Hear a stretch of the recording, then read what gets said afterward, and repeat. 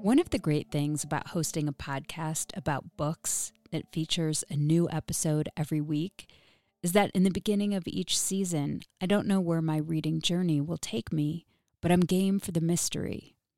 Joining Book of the Month is kind of the same thing. You know you're heading into new territory, and it's going to be an adventure. Book of the Month is a subscription that helps readers discover new books and helps writers by promoting emerging authors alongside established ones. Here's how it works. Each month, Book of the Month members get to choose from a curated selection of new and early release books. Your pick gets shipped right to your door, and shipping is always free. There's so much excitement knowing that one of your picks just might be that next book to make it into your top 10 most favorite books ever list. And if you like to listen to your books, there are options for you. Book of the Month just launched a curated audiobook option, and you can listen to your selection directly in the app. Here's what's in store for March. Annie Bot by Sierra Greer, Anita De Monte Laughs Last by Xochitl Gonzalez, plus several other titles. I chose the memoir Hereafter by Amy Lynn because I'm interested in how people deal with grief and bring their insights to the page. For a limited time, you can get your first book of the month for just $9.99 using the code CHIRP. You can sign up at bookofthemonth.com.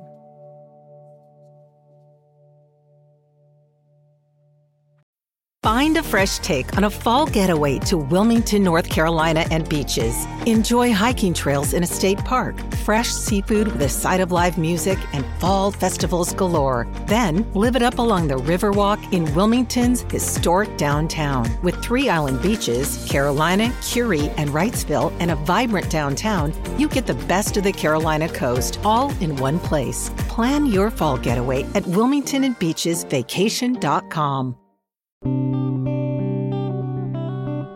This is First Draft, a dialogue on writing. I'm Mitzi Rapkin. First Draft highlights the voices of writers as they discuss their work, their craft, and the literary arts.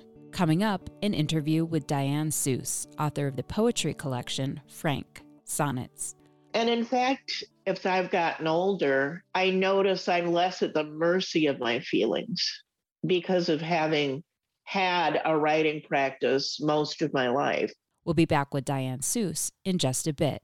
First, I want to say to you, thank you for listening. The episode you're about to tune into represents 8+ years of dedication and perseverance for producing this show.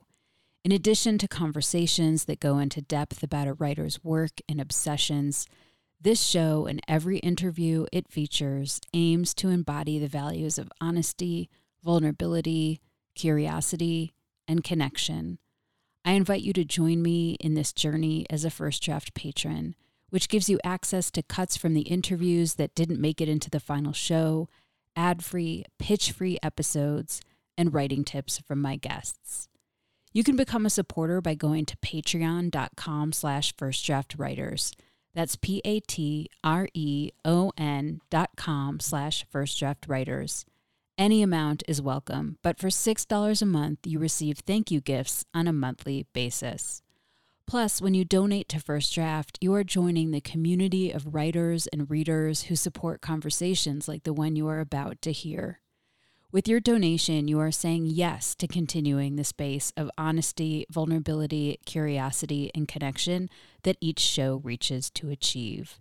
You are the scaffolding that holds up this platform, that shares the insights and challenges of the writing life. So please go to patreon.com/firstdraftwriters. And let's be honest, there is so much free content out there. In fact, what you are about to listen to is free, but it is not without expense in hard costs and labor to make. Don't get me wrong, producing these interviews is indeed a labor of love, but there is an incredible amount of labor involved, time and effort, planning and schedule wrangling across time zones, from Colorado to New York to London to Tel Aviv to Auckland and back again. And it all adds up to the creation of this show and the archive, which has more than 300 episodes you can dive into. I put so much care and effort into this show, and I hope you can tell with every episode. The process begins when I select a book, contact the author, schedule the interview. Then I read the book, take notes, conduct research, have the conversation, and edit the show. This takes equipment, organization, more late nights than you can imagine, and a lot of heart and sweat to come to fruition each week. And there is no staff. I am the show from start to finish.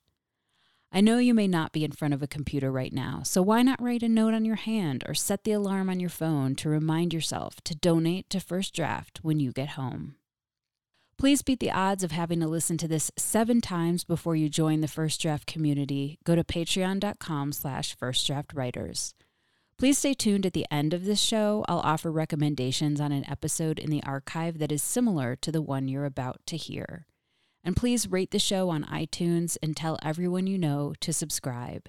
And thank you for your support and for being here with me today, right now, in this moment. And on to the show.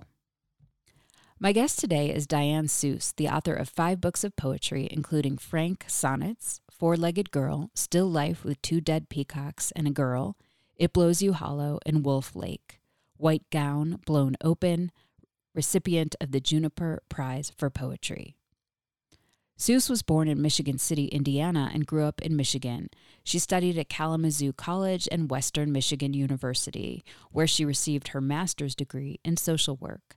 Seuss is a Guggenheim Fellow and is currently writer-in-residence at Kalamazoo College, where she has been on the faculty since 1988. Her poetry collection, Frank Sonnets, is a memoir told in poetry.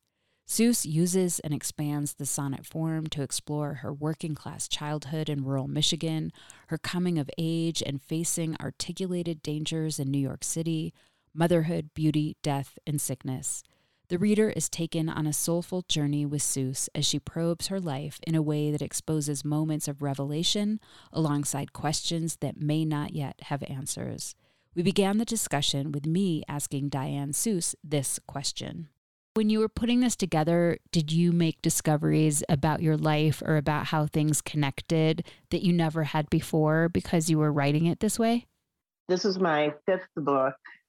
And so I think in terms of my own psychological work and my own work inside myself, I saw the connections, but that's different from making those connections in language across the landscape of a book. And I've made those connections in other books, but working in the sonnet form, working this way, being overt about considering this a kind of memoir, that changed, I think, how I was making those connections. And there's something about the sonnet because it's 14 lines. So every poem in the book is 14 lines long.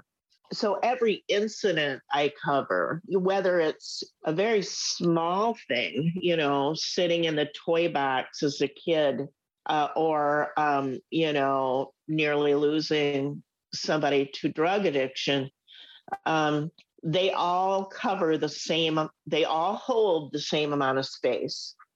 And there's something about that shifts one's perception of experience. So I didn't make new connections so much as I found new language because of the nature of the form. Does that make sense? It does. It does. And it's also, it must be so exciting to get this deep into your life and find that new language. It's like you're articulating your life in a new way. Like, hallelujah. Oh my God, I can't believe you just said that. And I'll tell you why later. It's there's a different feeling with this book. Like I have sort of found in the writing of it a kind of grace. How's that for a word? A kind of grace. That's actually one of my favorite words. Mm-hmm. Something that you said earlier, too, in the very beginning also reminded me of a line that you had in here. You were talking about sort of articulating your life in this new way as you were writing these and putting the pieces together in a way. And I have in my notes that in one of the sonnets early on, you have a line that says, "Does language eclipse feeling?" And I wanted to ask you about that. Oh, yeah. Does language eclipse feeling? Does it eclipse the eclipse? I think I really do entertain that as a question. And I'm not sure if language eclipses feeling. But at this point in my life, language has been my devotion. It's the thing that has lasted. Marriage didn't last, and everything has been fluid in my life, commitment to places and jobs and all that stuff. But language has always been there. And I'm really interested in something the poet Gregory Orr has written about poetry as sort of the most made thing, the most made form, made as in making a pot or making a painting. It is an aesthetic thing. And so if you think of your first response to an event or to a trauma, even as roiling feelings, and then moving those forth through time and considering them and intellectualizing them and theorizing them and all that, the final stage really is poetry. And in that sense, he talks about it as poetry as a healing act for those who have experienced trauma, which is just about everybody at this point, because it's no longer in you. You have made a thing with it. And that thing is a container that holds the experience and your thoughts and understanding of it in outside of you. Okay, so that's a long way of saying, I think maybe language does eclipse feeling, or it encases feeling. And in fact, if I've gotten older, I notice I'm less at the mercy of my feelings because of having had a writing practice most of my life, that I have this thing I can do that begins to make meaning or even meaninglessness out of experience. And so in that way, when I am long gone, I hope some of my language remains and eclipses even me. Well, I want to read some and talk about it. But before we do that, I just want to talk about all of the things that came out at me through this collection. And you're talking about a whole life. So I'm not going to get to all of it. But for our listeners, you speak of the ideas of impermanence. You have friends of yours that come up again and again, and past lovers. You talk about music and trauma and addiction and beauty, like almost a search for beauty so big that you want to go into oblivion, drowning. You talk to and about a lot of poets, your childhood. Water comes up a lot, lambs, Jesus, the Bible. You have a lot of references to, or at least a few, to milkweed and darkness and what is language and mortality. How do we live more fully? Old TV shows, famous asshole men. Is that fair to say that list? Oh, I love the list, and I'm impressed by the list. You are a good reader of poetry. Yeah, I think that's a lot of it. Parenting. But yeah, I love how the list encapsulates both experiences and images, because for me, they hold almost the same amount of emphasis. There's more in my life that I didn't address here. In a lot of ways, it's sort of a lightened up version. Sad to say, but it's the version that ultimately what I care about is it working as a collection of poetry. And it's the version of my life that worked as a collection of poetry. So this, how do I want to say this? This isn't about, oh, I have this burning need to tell my life story. This is about how can experiences, how can life events become an opportunity for a certain kind of an approach to language? And that sounds kind of cold, and in a way it is. It's that coldness that I appreciate as part of the experience of writing poems because it keeps you from burning up. I have a poem in here that I thought might be a nice place to start just to get into the rhythm of it all. But I don't want to eclipse a place that you might want to start. So do you have a place? No, I'm with you, man. Okay. I want to start with Here on the Edge. It's on page 14, and I'm wondering if you would read it. That's interesting because I've never read it out loud publicly. Isn't that interesting? It's the first wide line poem in the book, too. Goes all the way to the edge. Here on this edge, I have had many diminutive visions, that all at its essence is dove gray. Wipe the lipstick off the mouth of anything, and there you will find dove gray. With my thumb, I have smudged away the sky's blue and the water's blue, and found, when I kicked it with my shoe, even the sand at its essence is pelican gray.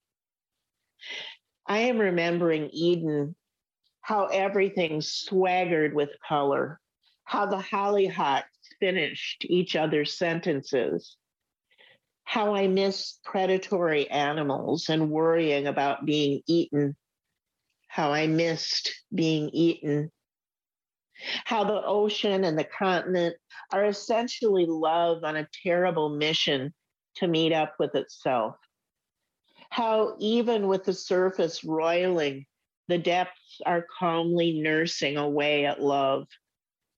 That look the late nurser gets in its eyes as it sucks a habitual, complacent peace.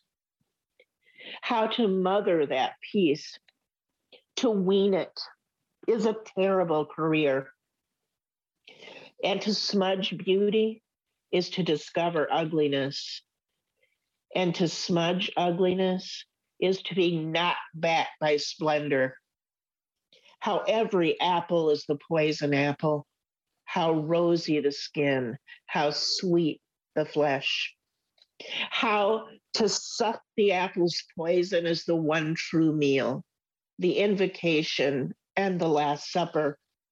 How stillness nests at the base of wind's spine, how even gravestones buckle and swell with the tides. And coffins are little wayward ships making their way toward love's other shore. I think this is one of my favorites, so that's why I asked you to read it. Oh, I'm so glad. Tell me why.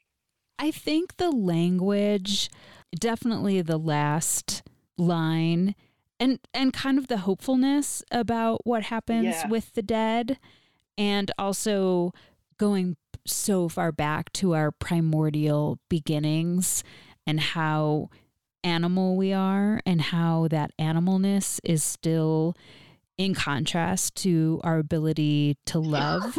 Yes. As I read it just now, I thought, this is a really not optimistic, but it is a very positive poem for me. And it's sort of theological, really. The camera really pulls back and it looks at everything from afar rather than being kind of in the midst of it, rather than being in the soup of it. I think I read somewhere that you read the Bible a lot, or were given the Bible a lot to read when you were a kid. Is that right? And does that influence you? Well, it's interesting because my parents were not religious in the least and didn't go to church, but I was always sort of fascinated and terrified of the Bible. And my father died young. I was 7 when he died. And before he died, when they knew he was going to die, they decided that we should get baptized. I don't quite know why. But it's sort of like they got us a dog. I think they were trying to do the things that would help us through, they thought. They were young. They didn't know what was going on. And I refused to get baptized because the church that was going to baptize us does a full immersion baptism, and I was afraid to put my head underwater. But I would constantly wander as a very young child from church to church. We lived in a small village and looking for something. And I was saved at least 7 times. So I was always on the lookout for something. I think for the elation of salvation, for the intensity of that experience. But it never took, unfortunately, or fortunately, I guess. My dad's mom became a Jehovah's Witness as part of what she was doing to cope with his illness and alcoholism in her family and all. And she kind of wielded the religion over me in a terrifying way. And so the images became very intense. And really, maybe I guess they were my first real exposure to the power of mythic images to represent and hold the level of feeling that I walked around with all the time. So I didn't experience Jesus, for instance, as a comfort. I experienced Jesus as a threat, that I would never live up to what was required to go to heaven. I'd always be found out as lacking, all of that stuff. So it wasn't really a comforting thing, but it was a mystifying thing that kept me on my toes for most of my childhood. Did you start writing then? I started writing in early adolescence. And I guess after being fascinated with religion, when that was over, and that sort of ended when, after my dad died, over the years, ministers would come to our house to try to lure us into salvation. I guess they thought we would be an easy pick. And my mom would stay out in the kitchen and listen in on me arguing with the ministers about faith and justice. So once I started arguing and sort of knocking down the arguments of Christianity, then that part of my mind took over. So then I turned to poetry, I guess. And it was in typing class where I had a very cool typing teacher who basically said, do whatever you want, to me in particular, and because I wanted to type poems. And that's where I started writing poems in typing class with no left margin, with no rules. I knew nothing about poetry. I just knew the need and the excitement around language. That's what I knew. When I was offered the typewriter, images, thoughts, ideas could move directly from my mind into my hands. And it was just a revelation. The publishing industry is a system. Books are mirrors in people's experiences. And in season 2 of Missing Pages, we'll take a look at what happens when an old system faces new challenges. This is what happens when you involve money. I'm Beth Ann Patrick, literary critic, writer, and your host of season 2 of the Missing Pages podcast, a show that gives you a ringside seat to some of the juiciest conflicts in the book world. In season 2, we're turning up the dial. She was in pretty much a stratosphere all around. The term is academic fraud. Teachers in Florida had to cover up their bookshelves for fear of getting sanctioned or fired. We'll dig into these stories with industry insiders and talk to authors like Jodi Picoult for their firsthand experiences. You can child-proof your world, but you can't world-proof your child. It's time we find these missing pages and return them to their stories. Listen and subscribe to season 2 wherever you get your podcasts. This episode is brought to you by Paramount Plus. Get in, loser! Mean Girls is now streaming on Paramount Plus. Join Katie Heron as she meets the plastics in Tina Fey's new twist on the modern classic. Get ready for more of the rumors, backstabbing, and jokes you loved from the original movie with some fetch surprises. Rated PG-13. Wear pink and head to ParamountPlus.com to try it free. Well, you were talking about, writing in Jesus. It reminded me of one of your poems, Things Feel Partial. Oh, yeah. That's a poem where, the note I wrote in the end was sort of this question of how do we love fully? I don't have an answer for that, but I'm wondering if you want to read it and we can talk about it and maybe talk a little deeper about your process for writing it. Things feel partial. My love for things is partial. Mikkel on his last legs, covered in chaos lesions, demanded that I see the beauty of a mass of chrysanthemums. Look, he demanded. I lied that I could see the beauty there, but all I saw was a smear of yellow flowers. I wanted to leave that place. I wanted to leave him to die without me. And soon that's what I did. Even the molecule I allowed myself to feel of our last goodbye made me scream. What would have happened if I'd opened my heart all the way as I was told to do if I wanted Jesus to live inside one of its chambers? Whitman told me to unscrew the locks from the doors, unscrew the doors themselves from their jambs. Let love come streaming in, like when the St. Joe flooded Save-A-Lot and drove it out of business, the only store in town. Don't put my ashes in the river, Mikkel said. Put them in a tributary. I did. I put them in a tributary without touching them. Now I want to chop my fingerprints with them, but it's too late. I want to hold them like he held me and touched my upper lip and called it Cupid's cusp, a phrase that made me wince. I felt love all the way then and never since.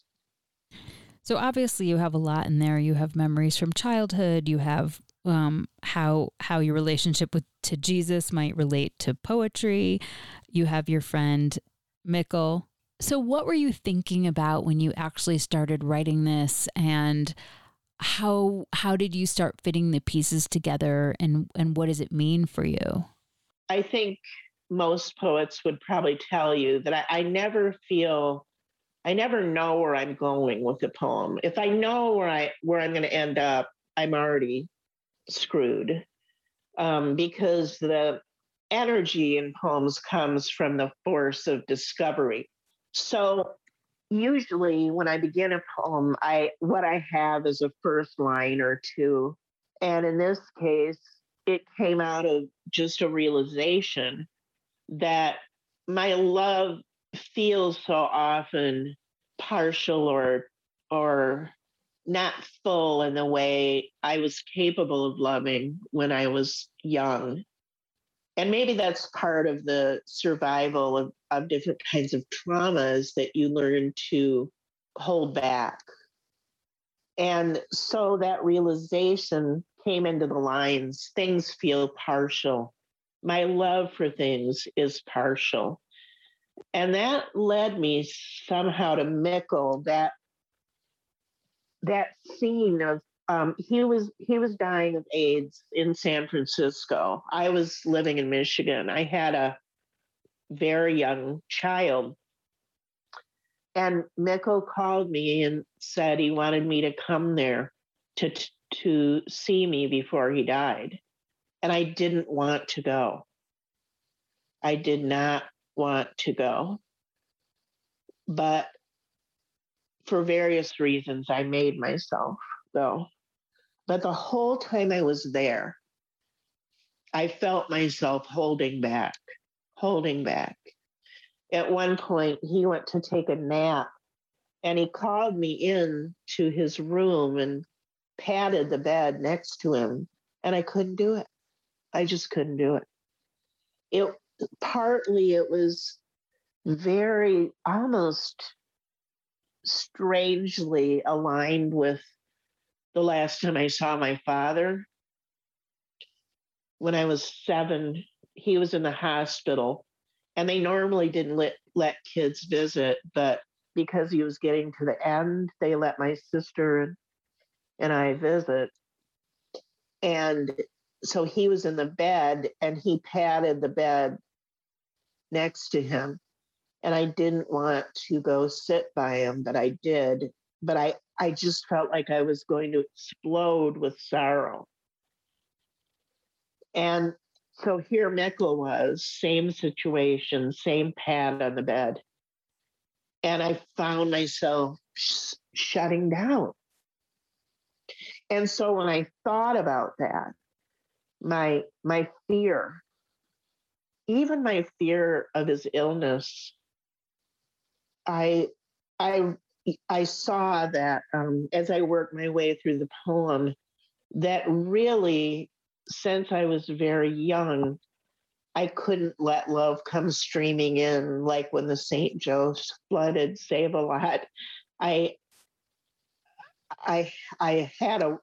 put up a wall, which I understand. If it was anybody else, I would forgive it, because I understand why the wall was built. But I'm sorrowful that I couldn't be there all the way with him. Now I realize what I lost in not being able to fully be with him in those moments. So I want to hold his ashes like he held me and touched my upper lip and called it Cupid's cusp, a phrase that made me wince. I felt love all the way then and never since. That's quite a rugged realization. And it came because I had to find a rhyme with wince. That's what I mean by the discovery that comes from adhering to form. I wanted the rhyme at the end of the sonnet. I came to, called it Cupid's cusp, a phrase that made me wince. And then the line was just born out of that music, out of that sound. I felt love all the way then and never since. And that was really the truth of it, that I don't think I could have gotten to without the sonnet. You mentioned not being able to sit at your dad's bed because you would explode from sorrow, and this idea that the trauma had built a wall in you. And I had tears in my eyes when you were saying that. And I'm wondering if when you write poems like these, if there are moments where that wall falls down and the sorrow comes in. Yeah, it's such a good question, because in a way, I'm answering as honestly as I can in the moment, as I would when I'm writing a poem. in a way, the poem is a wall. Isn't that weird? Um, language eclipses feeling there.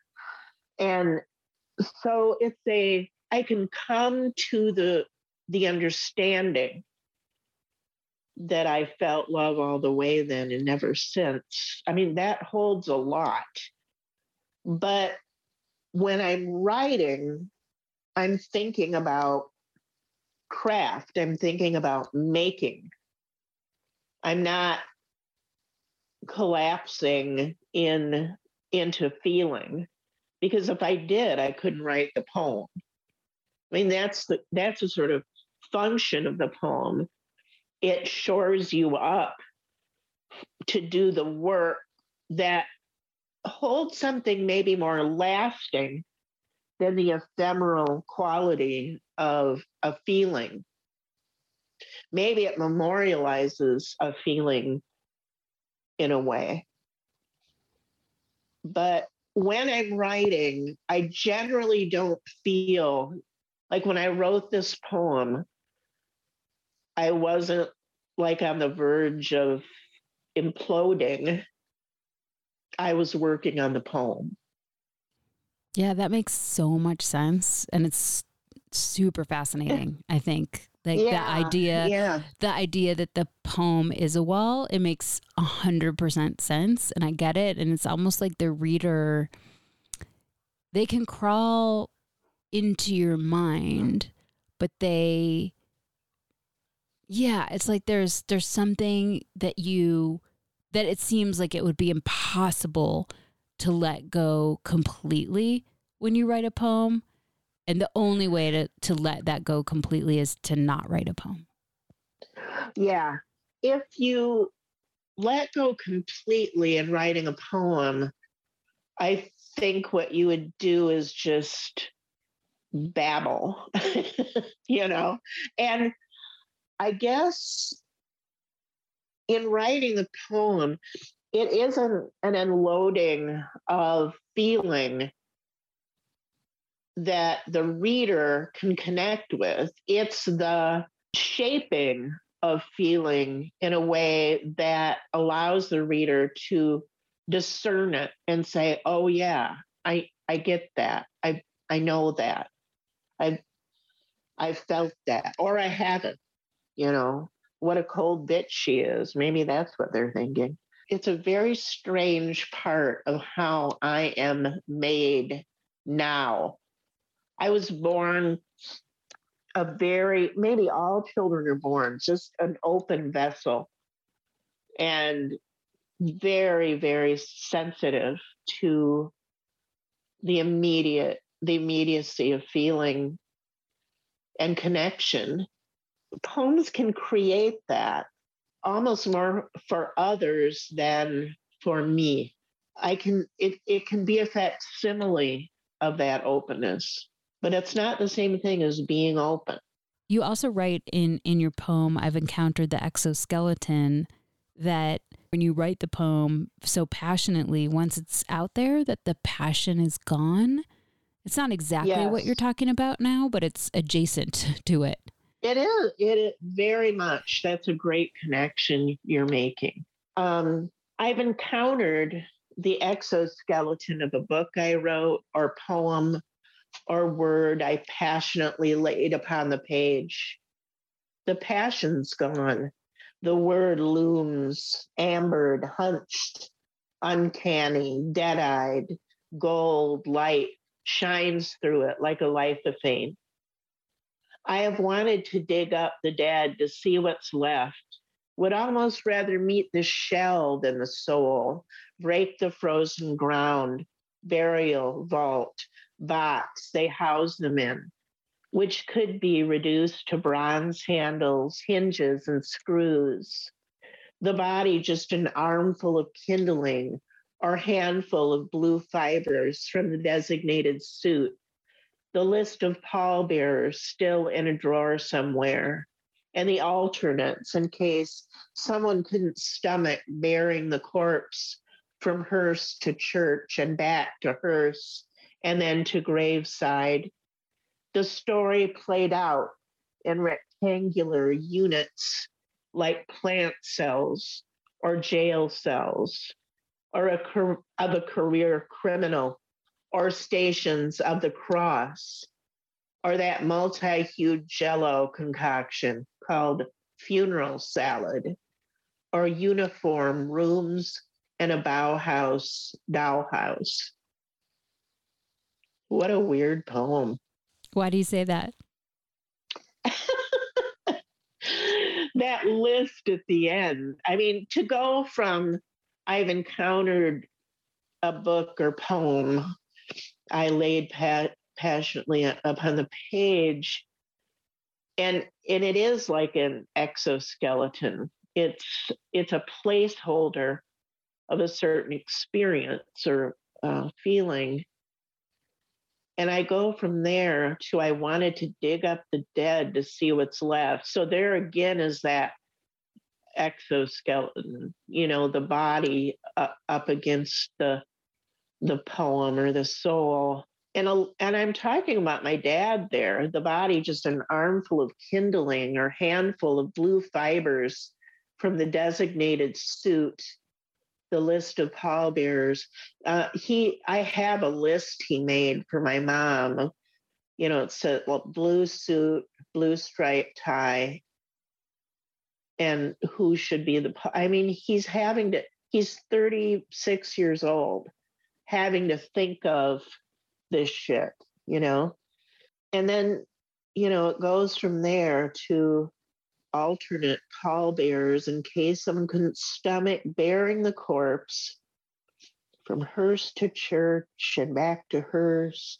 And then the story played out. And here we go again with the very structure of the book, the rectangular units. And so I enumerate them: plant cells, jail cells, stations of the cross, there's Jesus, or that Jell-O concoction called funeral salad, or uniform rooms in a Bauhaus dollhouse.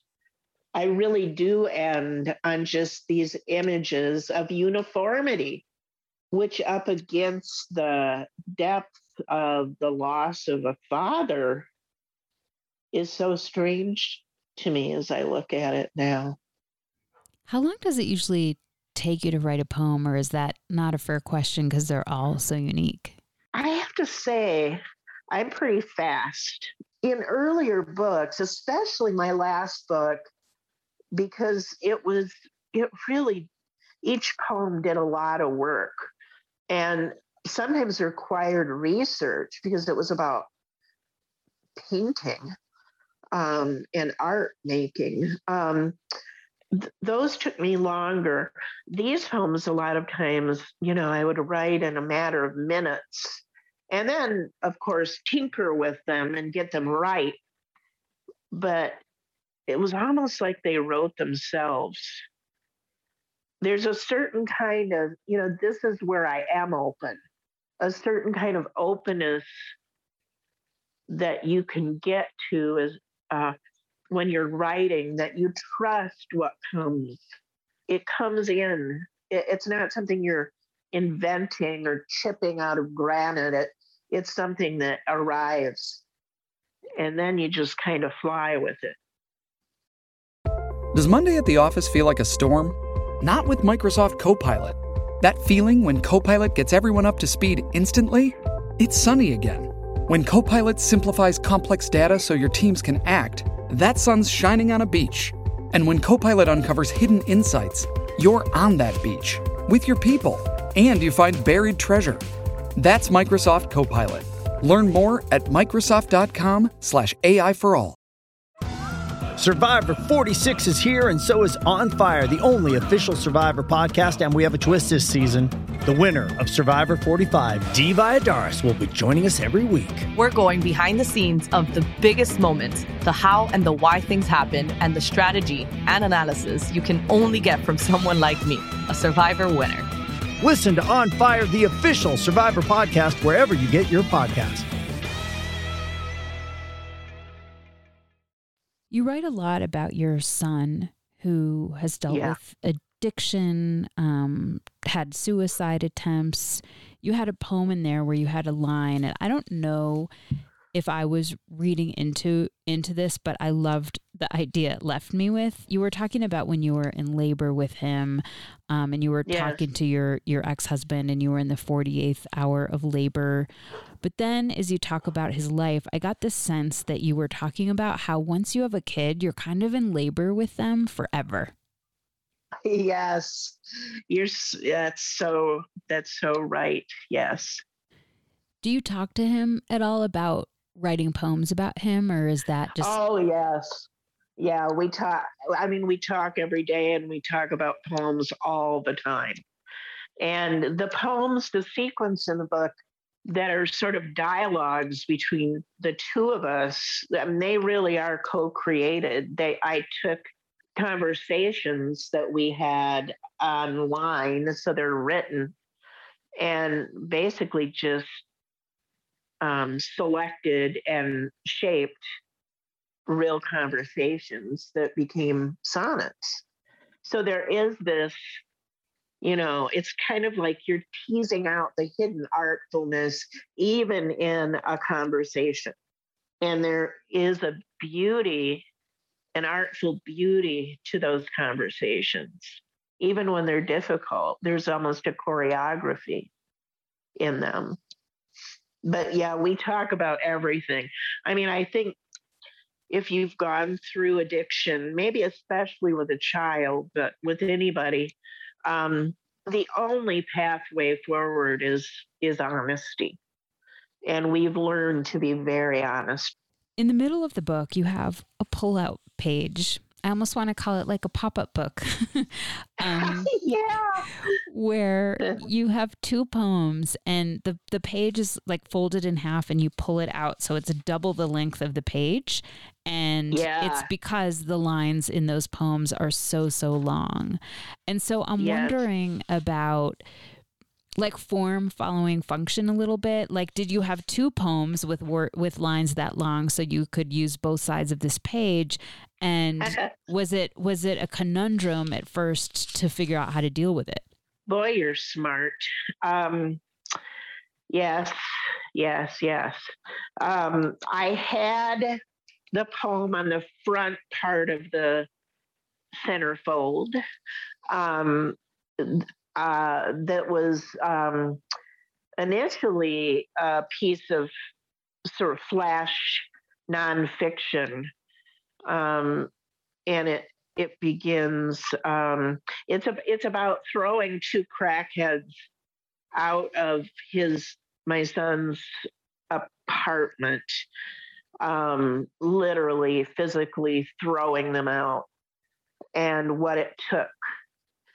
And so I had this big piece, and I just experimented with putting it into 14 lines, what it would take. And it took this gigantic page to make that work.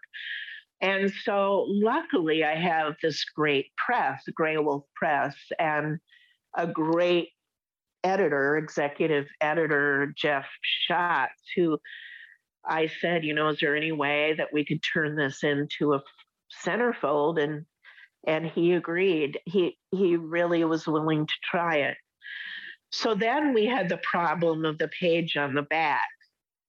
And the piece on the back was written by my son. And it was written in response to my question about what it's like to be on disability. And so it felt to me like a really good two sides of the coin experience. That is, here's what I went through, and here's him commenting on his own experience. When I showed Dylan's piece to Jeff, the editor, he thought it was the perfect solution. I asked a lot of questions about poems that I wanted to talk about, but if there's one that you want to talk about, we can. Well, I could talk about the last poem in the book. Yeah. So it's about my own death. which, it seemed like in a book about your life, you needed to encounter your own death. I did anyway. I hope when it happens, I have time to say, oh, so this is how it's happening. Unlike Frank hit by a Jeep on Fire Island, but not like Dad, who knew too long, 6 goddamn years in a young man's life, so long it made a sweet guy sarcastic. I want enough time to say, oh, so this is how I'll go, and smirk at that last rhyme. I rhymed at times because I wanted to make something pretty, especially for Mikkel, who liked pretty things, soft and small things, who cried into a white towel when I hurt myself. When it happens, I don't want to be afraid. I want to be curious. Was Mikkel curious? I'm afraid by then he was only sad. He had no money left, was living on green oranges, had kissed all his friends goodbye. I kissed lips that kissed Frank's lips, though not for me a willing kiss. I willingly kissed lips that kissed Howard's deathbed lips. I happily kissed lips that kissed Basquiat's lips. I know a man who said he kissed lips that kissed lips that kissed lips that kissed lips that kissed Whitman's lips. Who will say of me, I kissed her? Who will say of me, I kissed someone who kissed her? Or I kissed someone who kissed someone who kissed someone who kissed her? Do you want to share anything else about that? Well, I mean, a whole part of the book and of my work in my writing, my poetry, my whole life is to sort of add myself and my people to the conversation, to the lineage. And, Frank O'Hara, he was a white man. He was a gay white man at a time when being gay was not, well, still not an easy life or bargain. But he moved to New York out of a rural situation and felt free. He felt freed up. And he had his male poet and artist companions, and he had a kind of swagger and arrogance about what he knew and his education and his correctness, I guess, his rightness. And people from my people don't have that kind of swagger, or if you have it, it takes a lifetime to earn it. And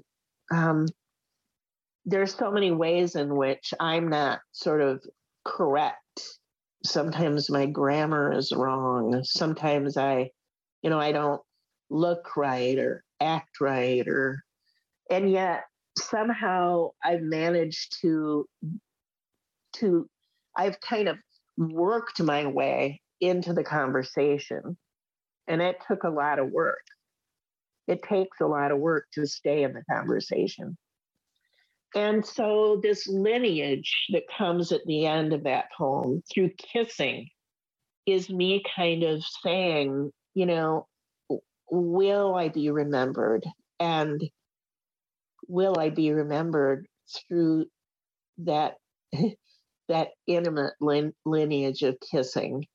Will I be part of the intimate DNA of poetry? Can you read a passage from an author that speaks to you or influenced you as a writer? Yes. Well, I thought that I would read a little poem by Frank O'Hara because he had so much influence on the style of that I integrated into this book. And this is a poem called Animals. And he just has so much charm. He's so charming. Have you forgotten what we were like then when we were still first rate? And the day came fat with an apple in its mouth. It's no use worrying about time, but we did have a few tricks up our sleeves and turned some sharp corners. The whole pasture looked like our meal. We didn't need speedometers. We could manage cocktails out of ice and water. I wouldn't want to be faster or greener than now if you were with me. Oh, you were the best of all my days. Do you want to share a little more about that? Oh, I love it. I love that looking back is just so powerful. I don't know why Lot's wife had to be turned into a pillar of salt. Who doesn't look back? And I love him looking back with this other. Have you forgotten what we were like then when we were still first rate? I feel like this is something that I would say to Mikkel, or my college roommate, soulmate, who we just had a hell of a time together and did all kinds of stupid ass stuff. And the day came fat with an apple in its mouth. Life served itself up on a platter for us. The whole pasture looked like our meal. We didn't need speedometers. We could manage. When I read we could manage cocktails out of ice and water, I was remembering how my college roommate and I made pizza out of Bisquick. And, just how you can manage something awesome out of nothing. And then that last stanza takes me into a deeper feeling. I wouldn't want to be faster or greener than now if you were with me. Oh, you were the best of all my days. Then we realize it's kind of an elegy to a relationship that is no more. And actually, in the acknowledgments and Frank, I say something like to Mikkel, I wouldn't want to be faster or greener than now if you were with me. Oh, you were the best of all my days. Can you read something you wrote that was tricky or hard or changed a lot from the first draft? Well, yes. And it's not poetry. I have an essay out in Poets and Writers magazine called Restless Herd, Some Thoughts on Order and Life. Writing essays for me is really a struggle. It's really hard. But this part especially was a struggle, and I really had to work on it, work within myself to write it. It would be 12 years after It Blows You Hollow, my first book, not for lack of trying, before I got a second book into the world, Wolf Lake, White Gown Blown Open. The first book, pink cover, butcher knife and all, had taught me to have ambition for my work. Writing poems and binding them into something like wholeness, even a wholeness that reflected the implosion of the life I knew, the life my son knew, became the singular occupation outside of earning a living and raising Dylan that gave me a sense of a future. It is often the case, don't ask me why, that spouses, partners, lovers need to construct the person they are leaving as well worth leaving. Maybe it's an act of self-justification, a way to live with themselves. Maybe calling home one's projections requires a kind of violence.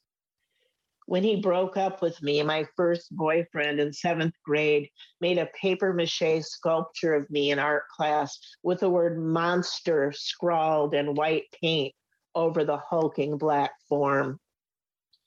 My husband left me with little but this. He told me he had secretly considered me for years a monster. This would inspire in me not the wish to prove him otherwise, but as Gregory Orr writes, to go further into the gift of my monstrousness, not through monstrous deeds, but through ferocity of imagination, empathy, audacity, fealty to the craft. And tell me more about why you chose that. Because to make the admission in writing, chiseling it in stone, that is going to be public, that I was called a monster, I mean, that's pretty tough. Where that image goes in the essay is interesting, I think. But, I think something I've learned along the way is that my favorite books in which there is a first person speaker, that's assumed to be me, the writer, you, the stuff I love the most are people who don't think they're right all the time and who don't see themselves as heroic. And it's hard, to show yourself as flawed, tremendously flawed. To have had the person, a person that you loved and who loved you say that they had seen you as monstrous. I mean, my God, it really kind of cracked through what I understand about romantic love and what its foundations are. So to admit that was the hard part. Where do you write? I write in my living room on a table that a former student built for me out of wood from a building that collapsed. What do you do? What do you do, or where do you go to get away from writing? I don't know that I ever get away, even in my dreams. So much of writing is taking place in my head that it's hard to ever stop. But I guess, it feels like to get away from writing would be like getting away from my body. Maybe when I'm playing cards. Who do you show your work to first to get feedback? Oh, well, it's kind of a trinity. My mom, who's 91, my son, and Jane Huffman, a young writer who is also a friend and former student. And she's just an incredible editor. She is the editor of a magazine called Guest House, and I am poetry editor there. And she catches me in all my wrong moves. She's a great reader. How have you dealt with rejection? Well, I think I learned kind of early on to use it as a signal to look back at the work and think about it more and refine it. So I think it's important for writers or artists of any kind to not think of rejection as some sort of psychological event, to think of it as an opportunity for refinement. And what is your favorite word? And I kind of think I might know now. I kind of think you do. Hallelujah. It's so weird you said that. I thought, oh my God, because it just came to me. It's hallelujah. Because I think it's funny. I think I don't really even know what in the hell it means, but it's such a great celebratory word that, it holds so much feeling just in how it sounds. It kind of feels like onomatopoeia. Yes. Yeah. It's like whoop-de-doo,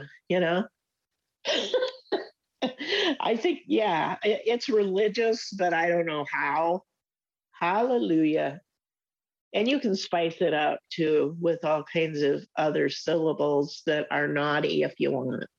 Well, thank you so much for your time. I'm so appreciative. This has been incredible and incredibly deepening. So thank you so much for inviting me. You've been listening to First Draft, a dialogue on writing. My guest was Diane Seuss, author of the poetry collection Frank Sonnets. If you liked today's show, check out my interview with Kim Adonizio, where we discussed her book Bukowski in a Sundress, which is a memoir told in essays about sobriety and its opposite, death, writing, fame, and more. You can find that interview and the entire First Draft archive of 300 interviews at firstdraftwriters.com. You can stay tuned to First Draft on social media on Facebook, Twitter, and Instagram. Just look for First Draft ADOW. You can email me at firstdraftwriters@gmail.com anytime. Remember, there are plenty of extras for becoming a member and donating to First Draft, including access to pitch-free, ad-free content, as well as cuts from the interview that didn't make it into the final show, writing tips from my guests, and more. Join me as I reach for honesty, vulnerability, connection, curiosity, and insights on craft with each episode. I can't tell you enough how much each and every single dollar counts in keeping the show alive. The first tier of support is just $6 a month. So please go to patreon.com/firstdraftwriters. Coming up in the next few months on First Draft, interviews with S. Kirk Walsh, Joshua Henkin, Christine Mangan, and Kevin McElvoy. I want to send out a huge thank you to my patrons for making this interview happen.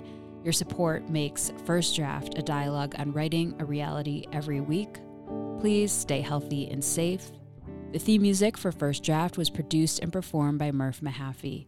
I'm your host and producer, Mitzi Rapkin. Thank you for listening.